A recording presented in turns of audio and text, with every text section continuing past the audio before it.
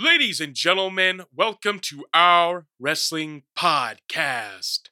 So without further ado, the following podcast is scheduled for one fall, and today's topic, overhyped and failed gimmicks part 2.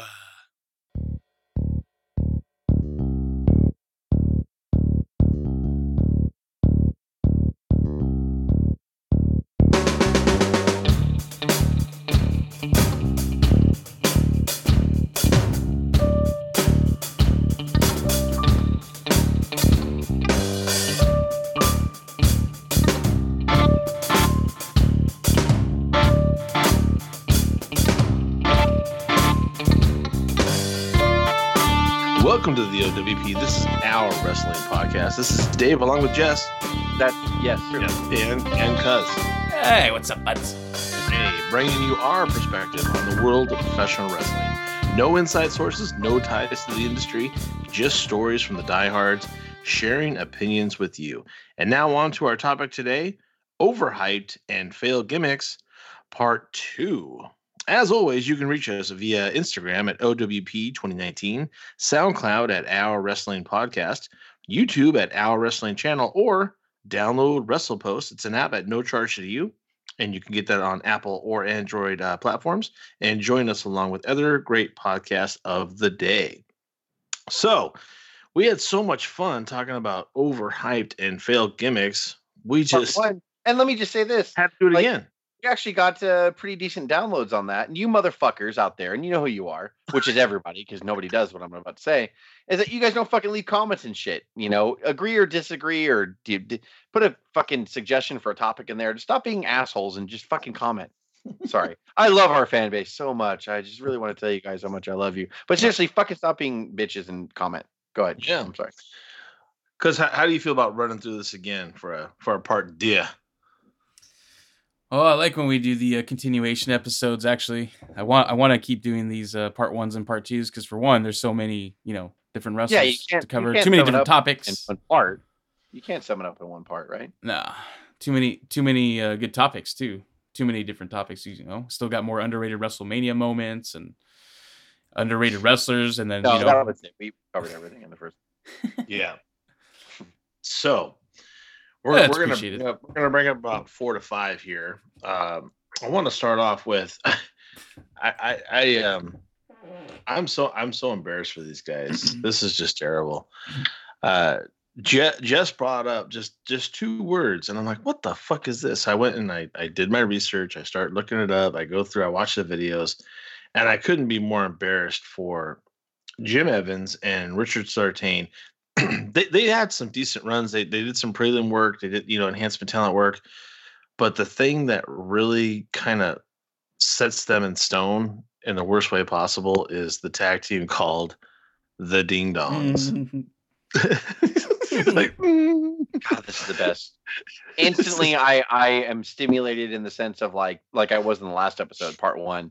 Where I'm like, oh so excited, right? Like, it feeds me. God damn it, it feeds me so good. I love it. Yeah, this is fucking amazing. So WCW was such a train wreck.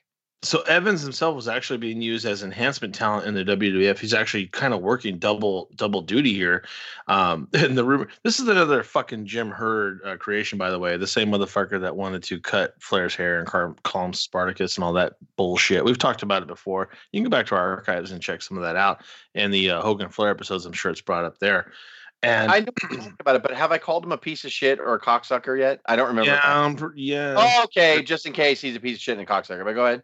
Yeah, keep going. So the rumor is Jim Herd saw how the Bushwhackers were tamed in the WWF before they were the Sheep Herders, and they were quite violent. I mean, in their territory runs. Oh, David Crockett! David Crockett! The Fantastics are a pain in the Sheep Herders! And he's like, well, we can do that here. I got do what Vince does. Yeah, and just fucking duplicate it. We can make the monies with the Ding Dongs. Hey, Jess, can you explain this mess with the fucking Ding Dongs, please? Who, me? Oh, okay. Yeah, please. So this fucking asshole, Jim Herd, I don't know how, okay, here's the deal.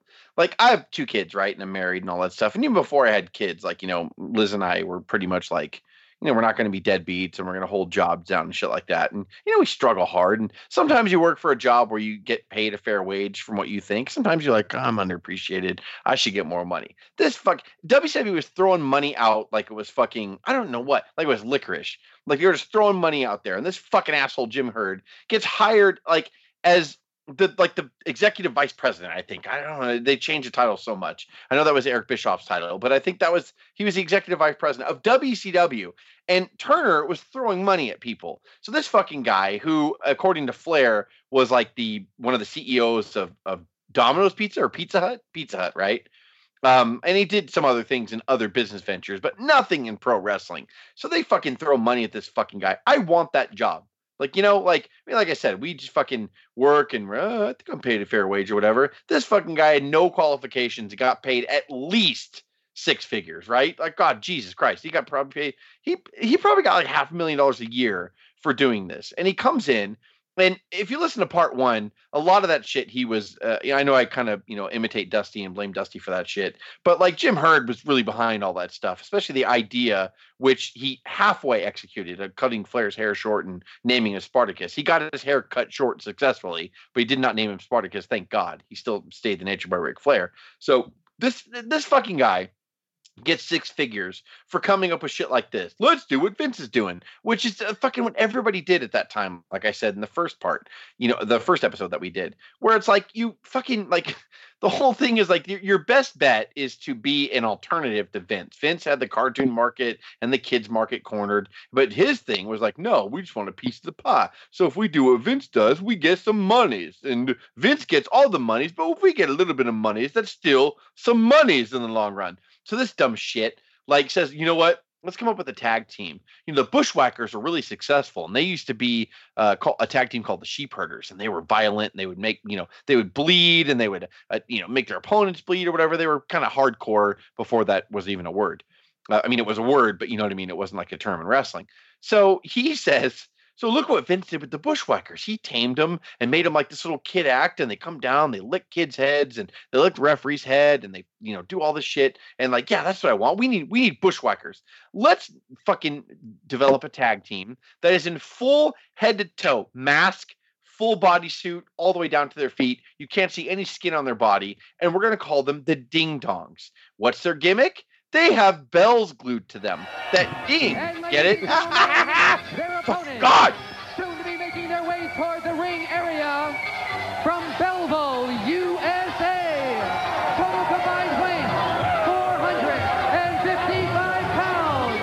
The Ding Dong! And on top of that, because get it, their name's the Ding Dong, so they have bells glued to them. Yeah. So let's fucking drive that home even harder by literally when they're out there wrestling, on the ring post, they tie a bigger bell, so you ring it with the string, like when you ring the bell and the string's tied to the middle part, and ding, ding, ding. So the entire time they're wrestling, whoever's on the apron, whoever's not in the ring on the Ding Dong tag team, they fucking ring the bell, ding, ding, ding, the entire fucking match. Get it? Ding Dongs. The only fucking Ding Dong is fucking Jim Herd. And I know that's a fucking lame-ass joke, but Jesus Christ. Him and Flair.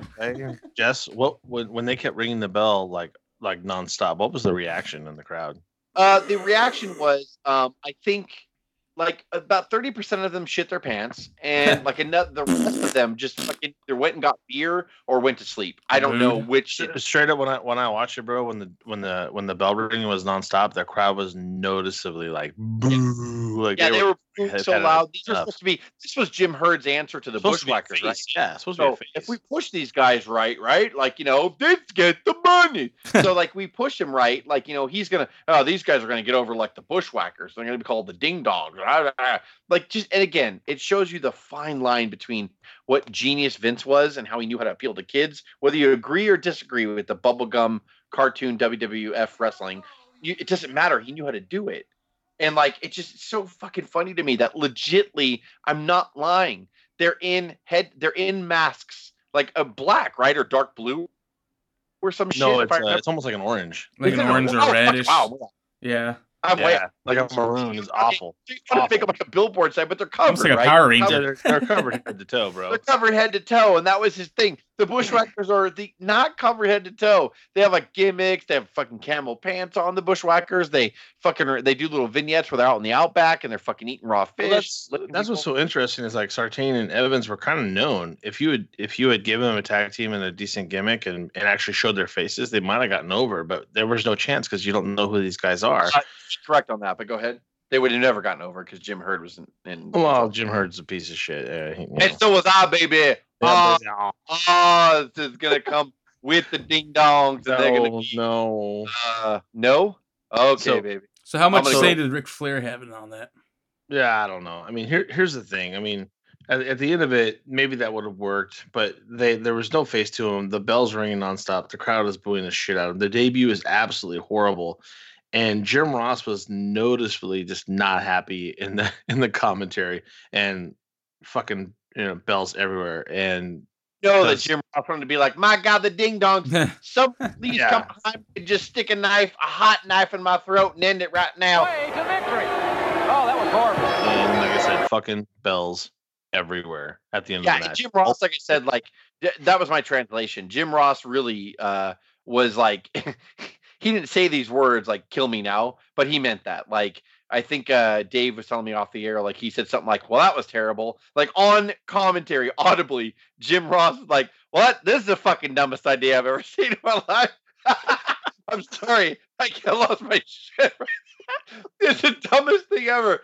Like they sit in board meetings, Dave and Cuz. They sit in board meetings and they talk about shit, and nobody goes, like an intern, Mr. Herd. This is dumb shit. That's the dumbest thing I've ever heard. No, we're going to do ding dongs. Dustin's like, that's right, baby. I'm going to feed off that ding dongs. Yeah, ding my dong, baby. Come on, tell me, feed me. Like, fucking ridiculous. Nobody stepped in and said, no, we're not doing that shit.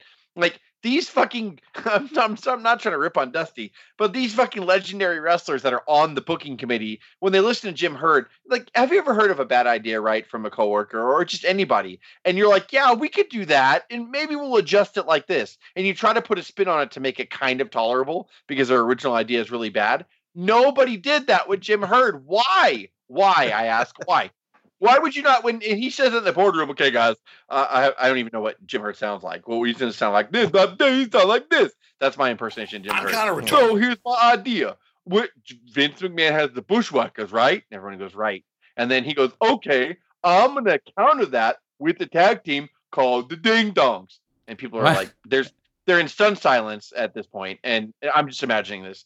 And they're in stunned silence, and like ding dongs, like they carry like the big cake ding dongs, like the cupcake ding dongs. No, hostess, baby. Hey, ding dong, like the bells, ding dong. Whoa, you're a ding dong. You get it, ding dong. You get it. You get it, ding dong. They're gonna come down.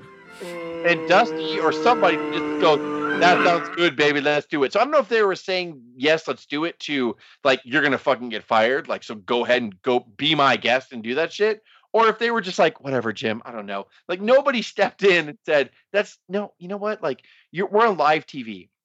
We're on live TV on TBS, Clash of the Champions, and you want to do that? Nobody stopped him. Why? To where poor Jim Ross has to actually, Jim Ross, who is the greatest, like, play-by-play of all time, right? Can we agree on that? Yeah, that's pretty reasonable. Yeah. So you forced the greatest play-by-play. Even back here, he was probably the greatest play-by-play ever. My God. Yeah, and you forced him. Think about what they did to Jim Ross. They eye-raped him and made him watch this. Like, I have to call this shit? Yeah, you got to call that shit. So what are we doing again, Jim? The bells, they carried the bells down. Okay, fuck. Oh. Anyway, fans, welcome back. Oh, man, the ding dongs. Wowie. Vince McMahon, if you're hearing me, Vince, please hire me. Please. Anyway, welcome back to Clash Champion. Like, it had to have been that, right? It had to have been like Jim Ross, to where Dave even said, like I said, off the air, he said something to the effect of, well, that was terrible. Like, it was something that happened in the ring. This fucking company, oh, God, so great. Hall of Fame. God damn it, Dave, Hall of Fame. WCW 1990 through 1994. Absolutely Hall of Fame. How can you say no? It's the best shit ever. It's the best shit ever for all the wrong reasons. You know what I always come back to when I can't even remember what. Oh, it was a Monday Night War segment where Jim Ross said I literally churned down money, like money where I could have been off the air. I could have been making money with WCW and not work. And I literally said, "You keep your money so I can go work in the WWF." Because he knew how bad it was. That comment and that decision stemmed from this moment when he had to sit there and witness and watch the fucking ding dongs. Like he was just like, "My God, fuck. Somebody please just snapper me from the top of the rafters or whatever." Like, I mean, there's plenty of room up there because God knows it's empty up there on the rafters. Jesus. Please shoot me in the face. Like, I swear to God, like, poor Jim Ross. Like, poor Jim Ross. Yeah. Well, at least he didn't have to witness this next one. I mean, all that. Put yourself. I know this is way out of fucking. We're taking way too long. But like, how do you think about? Okay, Dave, you're a commentator. You're a play-by-play, right? So yeah, I enjoy it. How you doing? I'm Jess. I'm the fucking. I'm directing the show. So here you go. So let me go over some notes tonight, Dave, in Clash of the Champions that you're gonna have to call. We have a tag team called the Ding Dongs, and they have bells glued on them. Wait, what? Exactly. And just hear me out, Dave. And I want you said the Ding Dongs, right? Yeah, I said the Ding Dongs. Anyway, no, not like cakes or the cupcakes, but I mean like bells. Like bells. Yeah, they're going to come out there and they're going to ring bells. That's what they're going to do. And they're going to wrestle, but they're going to ring bells. There's going to be a big bell on the outside of the ring that the guy who's on the apron is going to ring. And I want you to sell that like it's a fucking, like the real athletes and shit, a real tag team.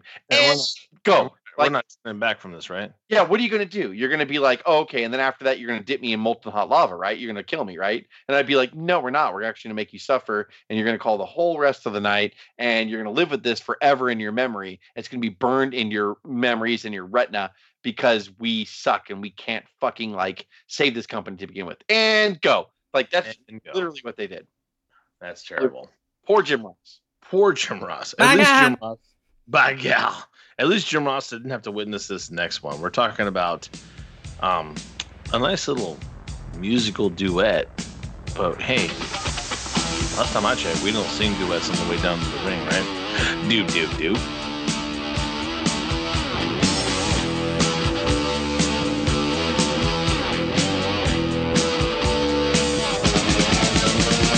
To your story, that is your wanna be at. This ain't no home sweet home, it's a home sweet misery. We knew when we got here, they tried to sway. The Freebirds yeah, we're gonna go right into it. I gotta tell you, you know what? I want to preface. Oh, Dave, I'm sorry. Hold on. I have to preface it with this. We love the Freebirds because it's just due to the simple fact that the Freebirds really created what we call the Freebird rule, right? We're talking about shit, man. Every time the Freebirds come down, there's 3 of them. You don't know which one you're going to wrestle. Talking about the Freebird rule is they were tag champions. Phenomenal. I love it. 3 of them. Love it. They could decide before each match which 2 would defend the titles. Exactly. So 3 of them, so the opponents would never know. I don't know how they got the stipulation on their contract, but they somehow did, and it put heat on them because they were heels. So that made perfect sense. So, and by the way, this Freebird rule has been used with Demolition. Just to off the top of my head, it's been used with New Day for about almost 5 years, and we love the fact that, oh my gosh, one day you'll see this person, one day you'll see that person, and you'll see a completely different match with the tag team. If booked right, it is done. It's perfect. It's great. It's great. It's phenomenal, and it came from this tag team, right? So really quick, yes. The Freebirds, the original 3 Freebirds were Terry Gordy, Michael P.S. Hayes, and Buddy Roberts. And those were the original 3. And they were in World Class Wrestling, and they feuded with the Von Erichs, and they got really over then by being heels because they were like Confederate flag supporters. And they weren't racist. They were just like from that part of the United States, and so they carried the Confederate flag around and all that stuff. But they were just that. But Michael P.S. Hayes is super flamboyant and great on the microphone. And Buddy Roberts wasn't a good wrestler, but he was also great on the microphone. And Terry Gordy was awesome for a big man. He was great in the ring. Not very good on the mic, but you had, again, Buddy Roberts and Michael P.S. Hayes. Back that up. So they go to WCW, and it kind of flaunts there. Like Terry Gordy has some issues. He goes to Japan. Buddy Roberts had some substance issues, and he kind of just flounders off. So they bring in Jimmy Jam Garvin, who already had kind of cemented himself as a pretty good singles wrestler. And Jimmy Jam Garvin was pretty good in the ring, I have to say. And he was good on the mic too, and he could be very flamboyant. So Michael P.S. Hayes said, I want Jimmy Jam Garvin to be a Freebird. And they even tried to bring Terry Gordy back and Buddy Roberts back with Jimmy Jam Garvin. It never worked out. But Hayes I started watching the Freebirds with Hayes and Jimmy Garvin. I like those two. And then I researched and saw, the original three and all that stuff and went back to World Class and got some tapes and learned what the Freebirds were really about, which is even more amazing, like I just talked about. So, but I really liked the pairing of Michael P.S. Hayes and Jimmy Jam Garvin. I thought it was really good. So, they were good in 89 and 90, and they kind of like fizzed out or whatever. So in 92, WCW was again going through one of its many different phases where it was trying to rebuild itself and establish itself with its fan base. So Michael P.S. Hayes had a big voice in the backstage, and the Freebirds, they were a big name. And so Michael Hayes is like, Jimmy Jam Garvin and I want to go away for a while, and we want to come back and reintroduce ourselves. And, we want to have new theme music and all that stuff. So let me talk about the theme music. Bad Street is probably one of the greatest wrestling music ever, right? The themes ever.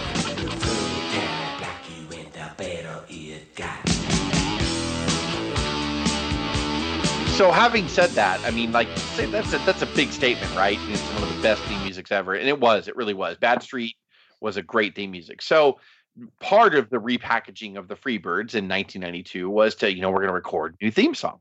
Okay, well, how can you fucking top Bad Street? Let me tell you how they thought. Hey, Jess, this is what we call going to the well one too many times, my friend. Yeah, so a Clash of the Champions 18, I believe it was, in 1992. It was January 21st, 1992. They wanted to relaunch themselves. So they were doing vignettes like coming up and hyping them up and saying, the Freebirds are going to return and they're a new Freebird. They're going to debut their theme song or whatever. So someone said, hey, on Clash of the Champions on live TV, why don't you guys sing your new theme song while you're coming down to the ring? So Michael Hayes said, that sounds fantastic. Doop, ba doop, boop, boop.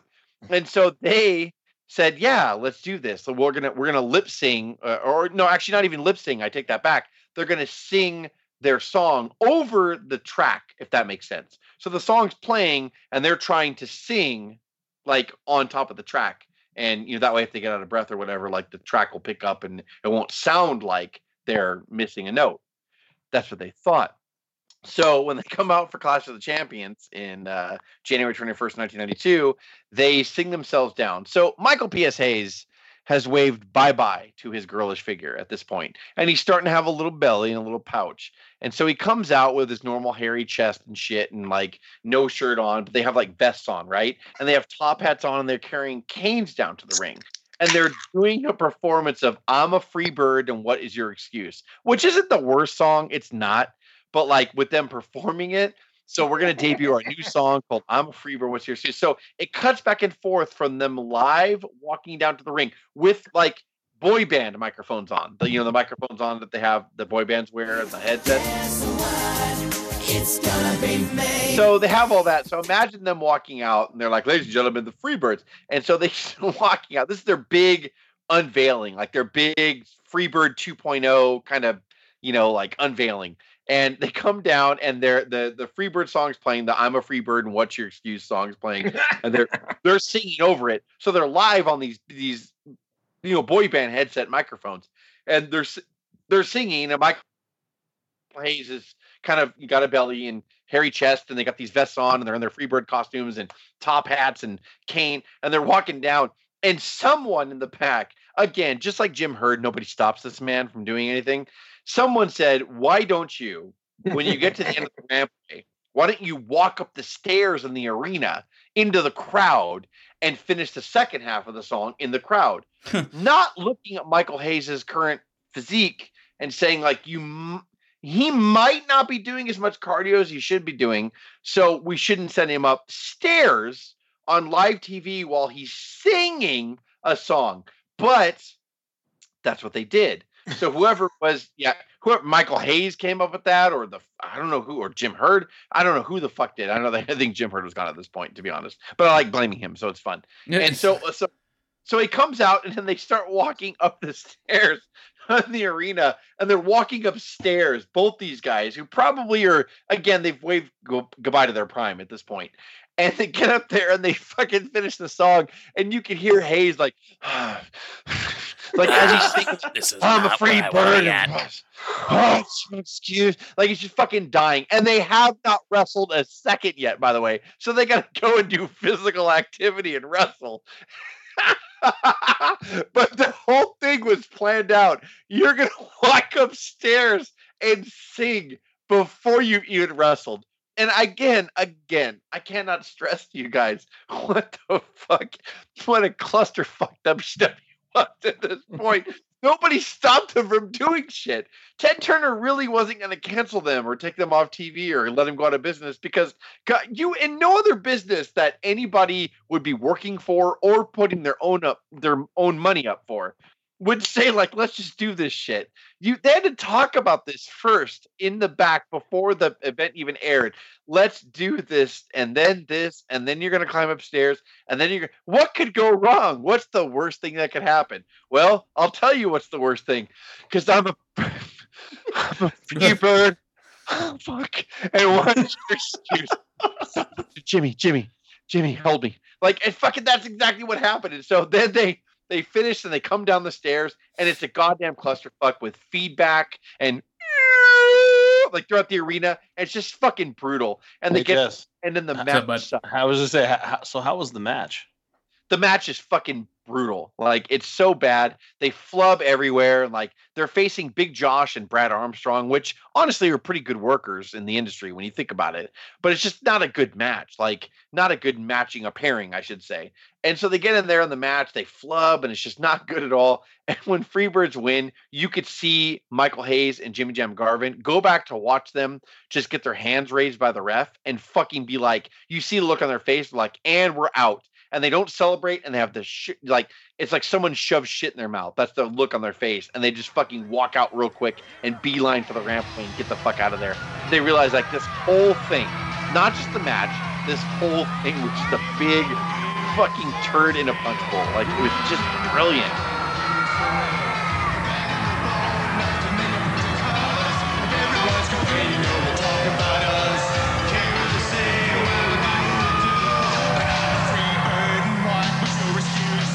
So if you go back and you watch this Clash of the Champions, you're going to be like, Jess, you're fucking lying and you're making all of this up. What are you talking about? They never performed live. I'll tell you, they cut it off the network. And it's no fucking coincidence that Michael P.S. Hayes is a big part backstage right now in WWF or WWE, excuse me. I'm going to get sued. Because they cut this off. If you go on YouTube and you type in Fabulous Freebirds perform I'm a Freebird, What's Your Excuse live, it will come right up. But on the network, they cut it off and they go right to the match.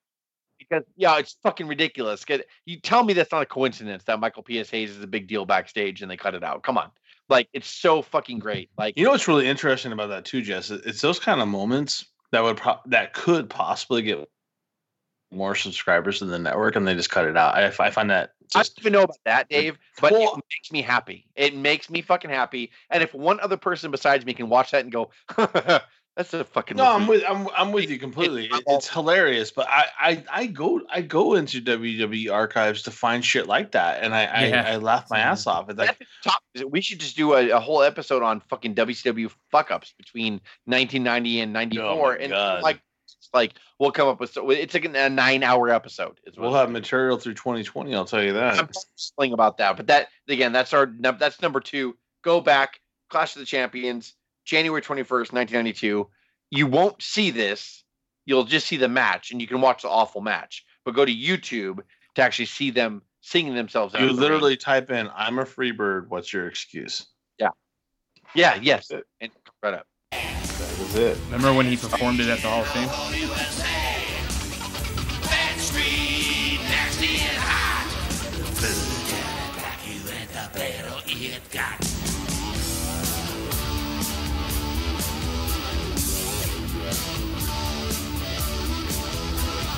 So that's my commentary on that shit.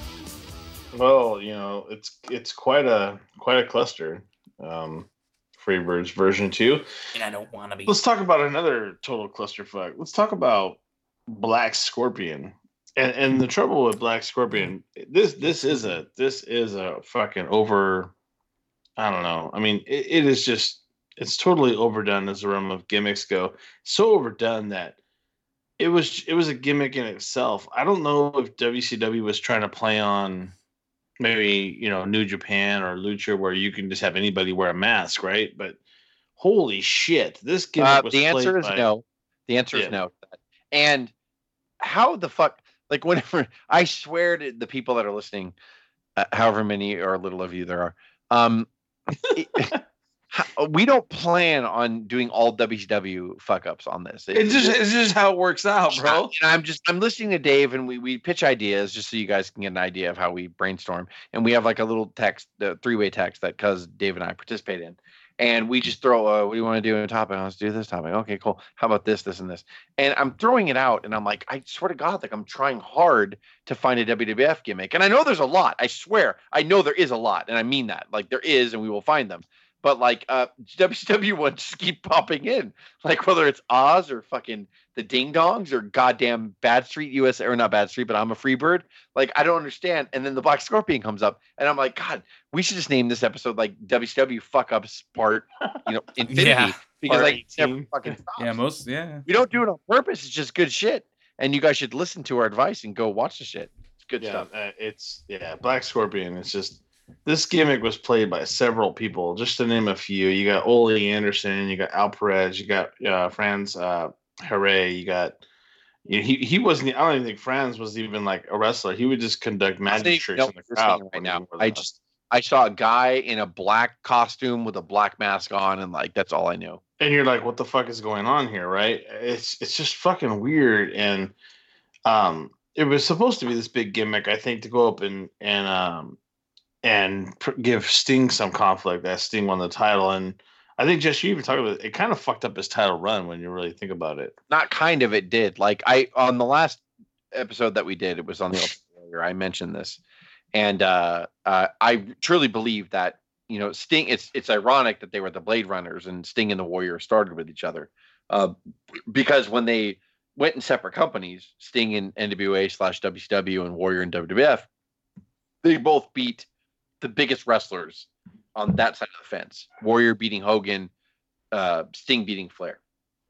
And after that, you would think, okay, like, if you're running a company and you were trying to, continue to make, what's that word? Fucking money. What would you do? Like, you would treat those, the two people that you just had beat the biggest fucking names in your profession. You would fucking make sure that they were taken care of. Okay, so if I'm going to have Sting beat Flair, I got to make sure Sting has opponents, right? That's what pro wrestling is. Like, feeding the person, feeding opponents, feeding, whether it's a heel or face, you got to feed them. And you got to make sure that the storylines are there and everything's supported. So they have Sting beat arguably the greatest wrestler of the, 80s and 90s, Flair. And so they have him beat him in 1990 at Great American Bash in July of 1990. And that's a big deal, by the way, Jess. That's a huge deal. And it's still a really big deal. Go back and watch that match on the network. It's a great match. And I wouldn't say great match, but I mean, it's a very good match. And it completely highlights what I talk about, putting the crown on Sting, making Sting the guy and all that stuff. And so he's champion. And what do? Like, they don't push him. Same thing with the Warrior. They don't give him good opponents. They don't give him fresh opponents. They just rehash shit. And then, or when they give him fresh opponents, they make the most hokiest endings ever. So this storyline that starts I want to say in September of 1990, where this guy in this black costume was coming out, and he had a voiceover. It's like he was talking, but it's over the loudspeaker, and he's like, Sting, I am the Black Scorpion. I'm someone from your past. You will know soon enough when I'm ready to tell you who I am. Of course you are.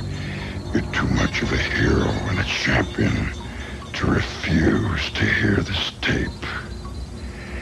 Sting. So that, so they were just trying to pretty much just tease you and say, okay, we have this gimmick and it's someone from Sting's past, right? Someone's jumping from WWF. It's gotta be, so for months, Dave and Cuz, goddamn months, they do this thing where, and even as soon as Halloween Havoc, Sting's defending his championship in 1990 Halloween Havoc against Sid Vicious.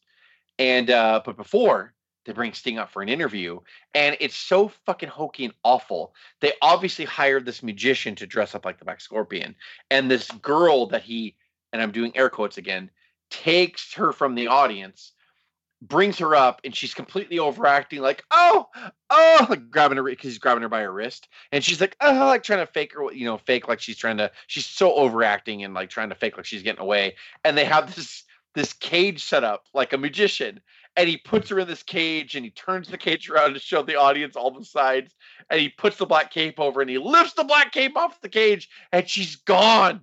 Oh my God, the Black Scorpion's a magician. And then all of a sudden she comes running out from backstage, and she jumps in Sting's arms, and she doesn't know how she got there.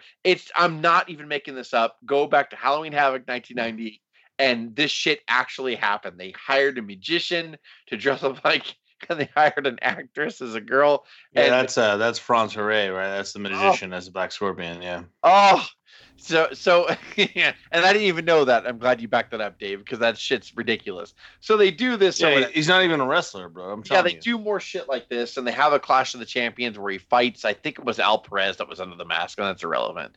And he's one of them. Yeah. Sting beats him, the Black Scorpion, on a Clash of the Champions, and you think, okay, fucking finally beat the Black Scorpion. And then the real Black Scorpion standing on the entryway going, Sting, you didn't beat me, blah, blah, blah, and all this stuff. So you're thinking like, okay, the payoff for this shit better fucking like define Sting's title reign, because if not, you're in fucking major trouble. So Ole Anderson's doing all the voiceovers. He's doing the Sting, like, and all that stuff. He's doing all that shit. Who incidentally did what voiceover that everybody knows? He did the Shockmaster. The Shockmaster. Apparently, fucking Ole Anderson can do one voice. Shockmaster. I'm the Shockmaster or Black Scorpion. And so all this is happening or whatever. And again, this is playing out for months on Clash of the Champions, on WCW Saturday Night, on, the pay-per-view. So finally, at Starrcade 1990, Sting is going to face the Black Scorpion. And God damn it, when he beats him, he's going to fucking unmask him. This is it. Here we go. Black Scorpion looks oddly familiar. Weird. So they're wrestling. Main event, Starrcade. Wrestling, non-climactic, wrestling. God, he just looks really odd. He's doing a lot of moves that some other guy that we know does. At the end of it, the Horsemen run down. Sting takes the mask off. It's fucking Ric Flair with short hair. and that's it. The reason why it's Ric Flair, that was not a surprise, because Flair lost the title to Sting, and Flair had actually been wrestling the whole time, like leading up to this Starrcade main event. They never knew what the main event was going to be. I don't know if they were waiting for a wrestler to jump ship, that they thought that this storyline would captivate someone from the WWF, and they'd be like, I want to have my contract. I'm going to go to WCW and I'll be the Black Scorpion. I have no idea. Nobody knows. That's the crazy thing, is nobody knows what the thought process was. So at the end, they just got desperate. And again, I think Dave said it in one of our past episodes. They go to Flair. They just fucking go to Flair when shit goes south, and they put the title on him. He gets unveiled. He gets pinned by Sting, by the way, and then Sting unmasks him, and it's Ric Flair. And then I think on a house show, like not even a month later, Flair pins Sting and wins the WCW Championship again, and that ends Sting's first reign as world champion. It's fucking ridiculous. Talk about sabotage. Talk about what the fuck are you doing? Talk about anything you could think of that's negative. Like, unbelievable that WCW, again, they had a multi-millionaire, billionaire that was behind them and would never put them out of business because he had a soft spot in his heart. So Ted Turner would never, ever let WCW go under. But, I mean, talk about a company that should have went out of business like 19 times in like a 4-year span. I mean, it's unbelievable. I think it's over for Sting. Sting, back to his feet. Grabbing the mask. Trying to pull it off. And here it comes. Here comes the mask. Who is it? It's got blonde hair. But it's not long hair. Who is it? We got 30 seconds. It's Ric Flair. The Black Scorpion is Ric Flair. It's Ninja Boy Ric Flair. So this next particular wrestler is definitely not overhyped. He's definitely not overrated. The man could work, did a lot of stuff in AWA, but some people would call this gimmick the worst gimmick and wrestling history. I'm talking about Terry Taylor, and I'm talking about the Red Rooster, bro. I mean, Taylor was a great worker in AWA. He was no stranger to bad gimmicks. I mean, they even had like tailor-made fucking Terry Taylor. They had the man Terry Taylor, all this bullshit that really didn't amount to much of anything. But you can call this the worst gimmick on the biggest stage. And it's seriously argued, like it is argued to this day. Like nobody wants to take accountability for this bullshit, right? Some people say, well, the Red Rooster, Terry Taylor, he read it wrong, or he didn't commit enough. I'll tell you one thing. I'll tell you right now, the Red Rooster, he fucking committed, okay? He committed to what we thought this gimmick was, or what he thought the gimmick was. I mean, God damn it. I mean, the Red Rooster, right? Some people say, well, he has a rooster strut. He's supposed to be cocky. That's why we called him the Red Rooster. If that was the case, why the fuck is he coming out in a red fucking mohawk and he's clucking like a chicken and he's bobbing his fucking head and he's got his elbows up in a chicken wing? I mean, who the fuck lets you do this? I mean, I don't get it. And Jess, give me the backstory of what some. What do you think, Cuz? Because you're jumping in, I feel it.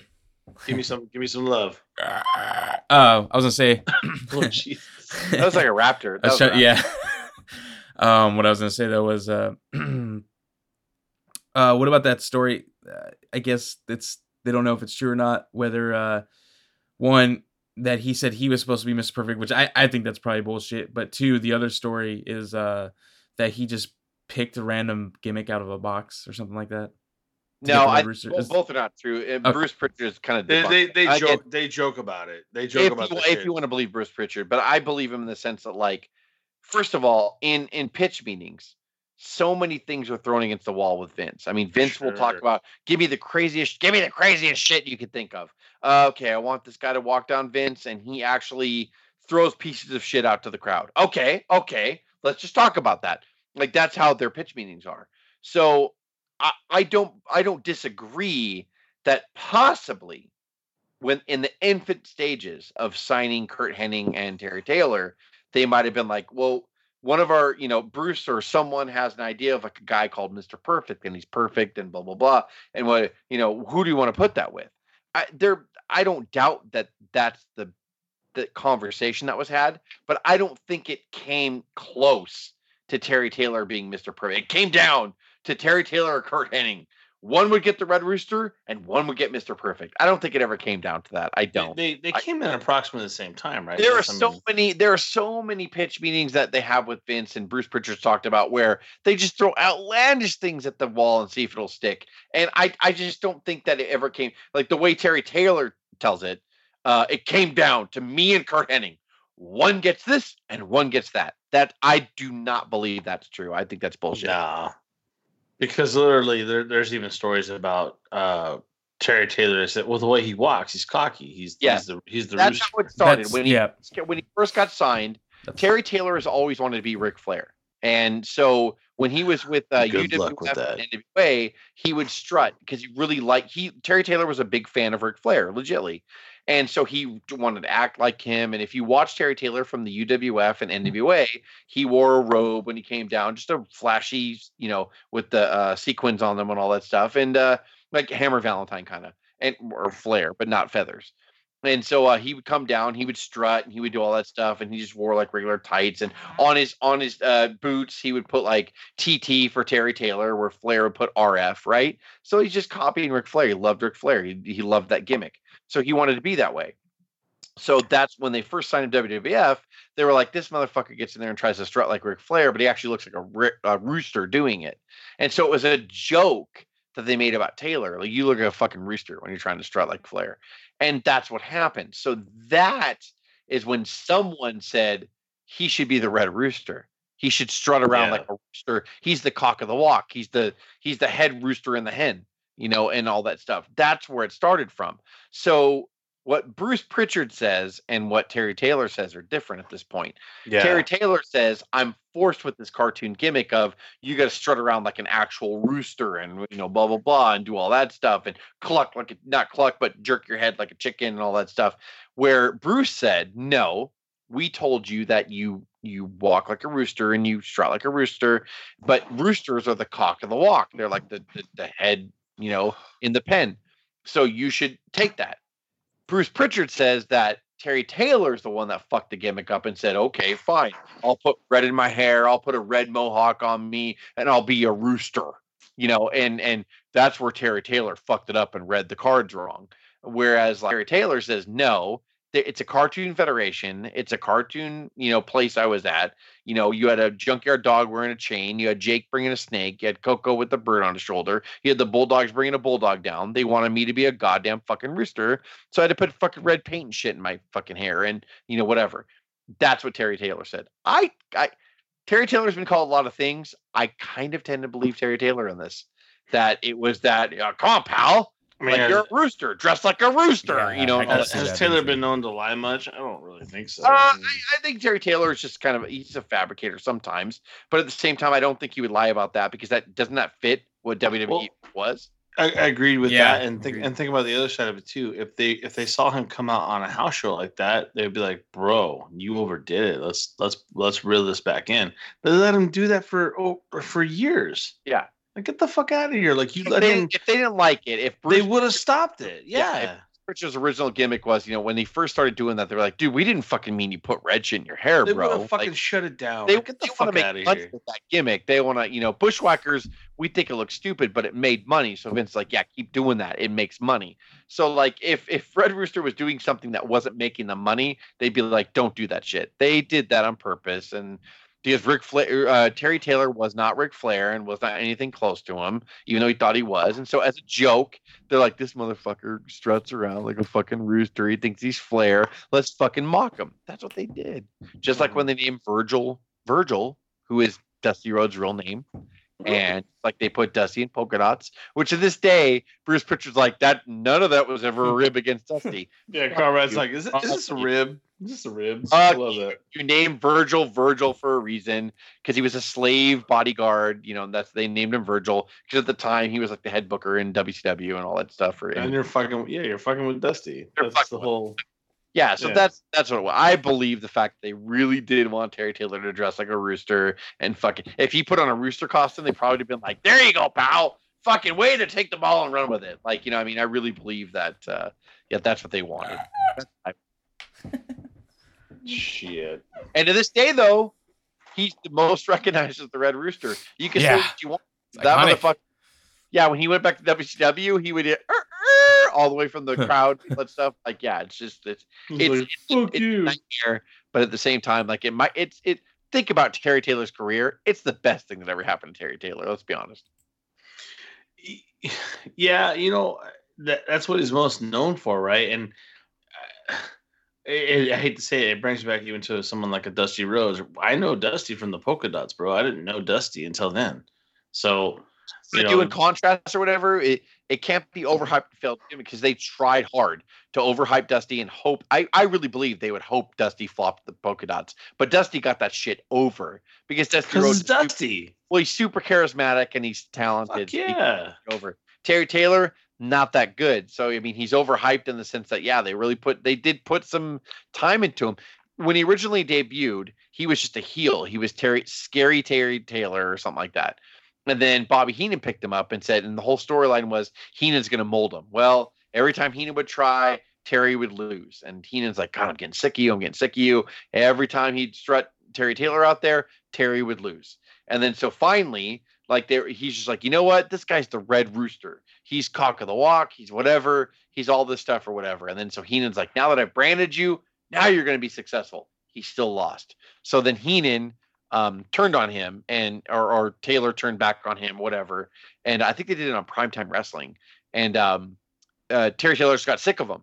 And he's just like, I'm fucking done with you or whatever. So then after that was when you saw the face Red Rooster where he put the red in his hair and shit like that or whatever. So I believe it was all by design. It was all designed. I was wrong. Yeah. I apologize. Oh, how about a handshake? Great. You're asking for a lot now. Well, there's an apology and a handshake. You're two gentlemen. I think that it's only fitting. Okay, it's over then. Oh, yeah. It's over. Yes, sir. I like to For good. I'm through with you. You're through with me. Yes. I made a mistake. Sounds good to me. Forget it. Forget it. Forget it. Not very often. He apologizes. Okay. Forget it. Okay. Oh, what? Why are you doing that? Doing nothing. Why would you do that? Come on, Marty. Get him. Get him. Choke him. Choke him.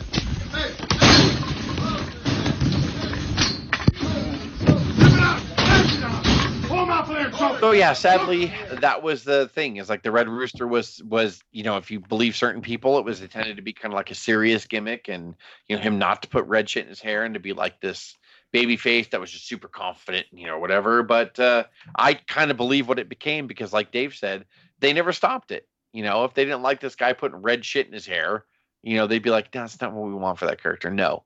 But it's what they wanted. They made him the Red Rooster, and they forced him to put red shit in his hair, like a red mohawk, like a rooster, and all that stuff. And like he walked around, like Dave said, clucking like a chicken and all that stuff. And it's just what they wanted. And it was just, it sucked like really bad. And it flopped. Even though people do remember him, people also remember the Gobbledygooker, and that's not a good thing. So, it's like, it was a overhyped and failed gimmick. It just never worked. Yep. That's really it. I'm telling you. Hey guys, I'll tell you that's the end of our episode for today. That's our top 4. And like I said, overhyped. I'm sure there'll be a part 3. Oh God, yes! I can't fucking wait. Maybe focus overhyped and failed gimmicks. And like I said, as always, you can reach us via Instagram at OWP2019, SoundCloud at Our Wrestling Podcast, YouTube at Our Wrestling Channel, or download WrestlePost. It's an app at no charge to you, and you can join us along with other great podcasts of the day. This is Dave signing off along with Justin, because this is the OWP. Have a good one.